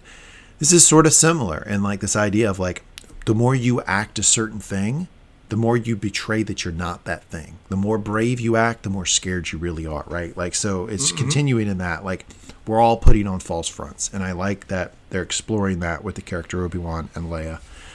And now through Reva's commentary, everybody's favorite character. All right, you ready for nostalgic moment of the episode? Absolutely. I've got some options for you. Fire away. Given that this was a prison break, and given that it's making all these kind of references to the other movies and television shows and video games, there's some nostalgia to be found in here. It's intentional. It's how the episode is structured. The mere fact that it's in prison break is just, it rhymes in terms of just how much it compares to the other aspects of the Star Wars universe and everything else they've done previously. It's getting a little hackneyed at this point, but it's Star Wars. It's what it does. Yeah. In terms of the little things, I love the rebreathers. I always wanted one of those as a kid. They looked awesome. I think they kind of vaguely do actually exist. I mean, we saw them before even in James Bond. There have always been something people have talked about. The T-47s, I loved the snowspeeders from New Hope. They're one of my favorite little toys as a kid, was driving around, flying around with one of the little snowspeeders. They're great. Pretending to wrap the legs around the AT-AT? Oh, absolutely, yeah. Or around my sister as the moment's presented. Sure. Obi-Wan in general being a Jedi again is just absolutely great. But there's one moment of that in particular I'll say is my nostalgia moment of the episode. But before that, seeing the Fortress Inquisitorius was great. I liked Fallen Order. It's melodramatic as all shit, but it's still a very fun game. And that fortress and breaking into it underwater is a key aspect of the last levels of that game. So that was fun to see and see the many comparisons there. I always talk about the droids in the episode. Seekers we haven't really seen before, but did you see the little mouse droid that was on fire at one point during T-47's going in? Yep, we killed a mouse droid. Almost shed a tear. I was like, are you telling me these are heroes and they're killing mouse droids? I was like, what the hell were you doing right now? Yep. Nostalgic moment of the episode, though, you already referenced it. Obi-Wan using the Force to make a noise down a corridor. Yeah. I almost cheered in my seat when that happened. Because it told me, through action, all I needed to see were, this is Obi-Wan. Obi-Wan is back. This is Obi-Wan doing the things I've seen in the movies previously. He has returned to the mantle of a Jedi Knight. It was a great moment in terms of presenting that. That was quality filmmaking and writing to do it that way. And it was also just a wonderful moment of nostalgia from what it was previously. So that's my pick. I hope you appreciate it. My nostalgic moment of the podcast episode is Spencer having nostalgic moment of the episode be something about a video game. I'd like to say that. But as far as the episode, I think that Obi-Wan coming true to form is my nostalgic moment of the episode. I would have picked a different... I like the scene you picked. This is not at all saying anything negative about the scene you picked. I just would have picked when he was actually fighting the stormtroopers in the hallway. Because for the first time, he looked like he was really adept with the lightsaber. And I was banking a lot of my Star Wars reputational capital on this podcast that they were building toward that. And they weren't just bad at blocking those scenes. And so the fact that we saw him get better with the lightsaber kind of bore out what I was really, really hoping, is that they didn't just suck in doing that. It was purposeful in the first couple episodes. I think it was. I think we will continue to see that growth. I hope so. But yeah, definitely Obi-Wan coming back true to form. I like the move down the hallway. That's really good. But as far as showing actual power, when he's taking on blaster bolts from both sides really well and handling it, that shows that he's kind of back locked in. So that's my nostalgic moment of the episode. Okay, Spencer, you obviously hated this the prequel movies. Does this episode, is it on par with the quality that you believe, just you believe, this is a completely selfish segment, you believe the sequel movie or the prequel movies were? I will say it is. I thought this was, though I had a lot of niggling complaints, I thought it was a tried and true kind of episode. I thought it told a very traditional story for the Star Wars universe, and I thought it presented it how it needed it to. Is it relevant to the overarching plot? God, no. It's just explaining how Episode 3 and Episode 5 are going to connect to each other, basically. But I thought it hit the beats that it wanted, and it felt very Star Warsy, even if there were some inconsistencies in it. So, yeah, I will give it at the level of the prequels kind of nod. Okay. I think it was certainly on par with the quality of the prequels, because there were stretches of the prequel movies that were action-based that if you just snatched a hard 30 minutes from one of those films, you would get something like this. Is part of a longer narrative. It's hard to just look at this episode only because they had to get Leia out of that situation. It's not viewed in isolation, so it certainly is on par with the quality of the prequel movies. But if you're just looking at it in isolation, I would tell you not to do that, to look at it as an action sequence throughout a larger story being told, and there was plenty of those in the prequel movies. Do you believe, and here's a bet for the next episode, I'm curious your thoughts. I'd like to do that. Theory time. They're setting up that there's going to be an attack on this sanctuary world. Oh, sure. Is this effectively going to try to explain why we've never heard of this sanctuary world in the canon? Because we're going to get to see it eradicated in the next episode? I don't know. They don't have the Death Star, right? So if they did eradicate... Not literally blow it up, but... Well, no, but I mean, they could do what we saw them do to Mandalore. They could go in and just literally carpet bomb everything if they didn't want to send investigators in and try to figure out where this was. And I don't think the Empire's above that. So that could potentially happen. I think that the first thing we see, right, from this character, God, what is his name? Roken. First thing we hear and see from him is this concern of, man, I think this is all going to go to shit because this guy's here. I think he's foretelling exactly what's going to occur. So yeah, I do think that they're going to destroy, at a minimum, the base, potentially a lot of the planet that this thing is on. Now, my understanding through this story is that the path is more than just this base, that it's all over the galaxy. So there's probably more people helping Jedi out there, but this particular base, I think it'll get destroyed. It'll get destroyed for sure. And in some ways, it reminds me a little bit of, sorry, I'm blanking on the name, but Episode 8. What's the name of that one again? Revenge of the Sith? Or no, Rise of Skywalker. No, the one before that. Last Jedi? Thank you. Blocking out of my mind.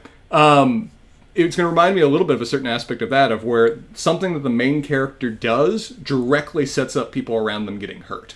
Of where the fact they did this mission is now going to lead to this hub, this key part of the path and Jedi Sanctuary being wiped out as a result of what Obi-Wan effectively convinced the leadership to do. I'll be curious to see whether they play that off better than I thought Last Jedi did, where I thought Last Jedi just kind of swept it under the rug, that our main heroes basically got the entire, good guys killed. I'll be curious to see what more they go into with respect to that in the next episode. Other than 10 guys in a room, yes. No, there was a lot more. Remember when the call to arms in Rise of Skywalker, and they all came? There was pockets. Even you hated Rise of Skywalker, sir. Even you. At least that scene of it. I've changed on that one. I've started to really like it because of the Return of the Emperor. I thought that was done extremely well. You always like that. That's true. I like that part of it, so that does shine. But there was obviously some sequencing and writing stuff in that movie that wasn't great. So back on to the subject of the series. I think there's a 0.0% chance Reva survives this thing. So I think maybe we can talk about it, and I think you agree. So how do you, if you had to put your hard-earned money, and we all know how cheap you are, you had to put your money on this, how does Reva die? Doing a face turn, saving the good guys. I think they've set and that Vader up. Kills her? And Vader kills her. I don't think they want to make this character a villain by the end of the series. I think they have given us enough to set up her doing a face turn, and I think that's the route they want to go with this character, because the writers of the show clearly like this character. They want to make her a major character of the show, and since she isn't going to show up again, I don't think that she's going to show up again in season 2. I don't think that they would be content with her just dying a villain. I think they want us to see a route for her to do some degree of redemption. Yeah. I don't know. You asked me between episode 3 and 4 about Reva turning, and I remember telling you I thought it would make more sense for Vader to turn, because we would have more background for Vader to turn than her. Now they've given us a little bit of ammunition for the Reva face turn, in my opinion. I also think she's going to die that way. I think she's going to do one sort of last dramatic thing to help Obi-Wan or Leia, probably Leia, because she sees herself in Leia. And Vader will kill her. We saw how easily Vader can kill her. I mean, they've established that, so he can snap her out pretty quick, and I think that'll occur probably in the next episode. I'm still on board with the idea that the last episode is a lot of Obi-Wan character development, probably on Dagobah. You're going to love that, and not necessarily the cleaning up of this Leia escape, Reva after him storyline. I feel like that's going to get done in episode 5. That's just my guess, though. I agree. I think that's probably how they're going to set it up. I think most people were here for Obi-Wan Anakin, Obi-Wan Vader in terms of what they were invested in the show for. So building episode 6 around that seems to be what the kind of fan service that people are after here. Here's another bet. Odds about Fifth Brother and Reva fighting and that being her one big duel in the series. I think they've been setting up the tension between the two of them from episode freaking 1. And I don't think they can do it. Really play out. I don't think they can do it, because they showed how adept at the Force Fifth Brother was when he yanked her ass onto the table. They can't now have her just... and she's not going to die because she fought Fifth Brother. That's stupid. So she can't... But she also can't kill him, because we've seen how powerful he is. So I hope they steer away from that. It's too... They're writing themselves in a corner on that one. I think they've written themselves in a few corners with the show, and I'll be curious to see how they get themselves out of it, because they've got a lot of different things to resolve in a way that'll be satisfying to everyone. They will not be able to accomplish that, because Star Wars fan base is looking to nitpick. If you are here on this podcast for Spencer to get on episode 5 and 6 and say, loved it, stuck the landing, couldn't have imagined it better. It's happened. Ain't gonna happen. It can happen. Will not. I'm still singing the merits of the end of season 2 of Mandalorian. It could happen. Yeah, well, you did like that. That's true. Okay. Thank you for joining me here for our recap here on Mangum Talk Star Wars of the Obi-Wan Kenobi series. Part 4, I think is what it was called. Part 4. We will be back with you a week from today. So that is 1 week from today with our review of episode 5. I cannot wait, Spencer. I feel like episode 5's moving day. In golf, Saturday's always moving day in golf. Right, the day before the last day. I feel like in this series, the day before the last one's going to be moving day. I think a lot's going to happen. Super pumped to watch it. Can't wait to review it with you. Any parting thoughts before we conclude? I can't be sure I will like the episode, but I can be sure I'll enjoy talking about it with you. Looking forward to it. Absolutely. Thank you, my friend. I will talk to you next week. And thanks, everybody, for listening. If you're enjoying this podcast, please rate, review, subscribe. All that stuff really matters, really helps us, and gives us some positive feedback in what we're doing here. Makes us know that when we take the time to sit down, to write to notes, to talk this out, to put it out into the ether, that somebody likes it, somebody cares. So all of that feedback really does make our day. So the more you can do that, the more we would appreciate it. We will be back with you next week. Thank you very much.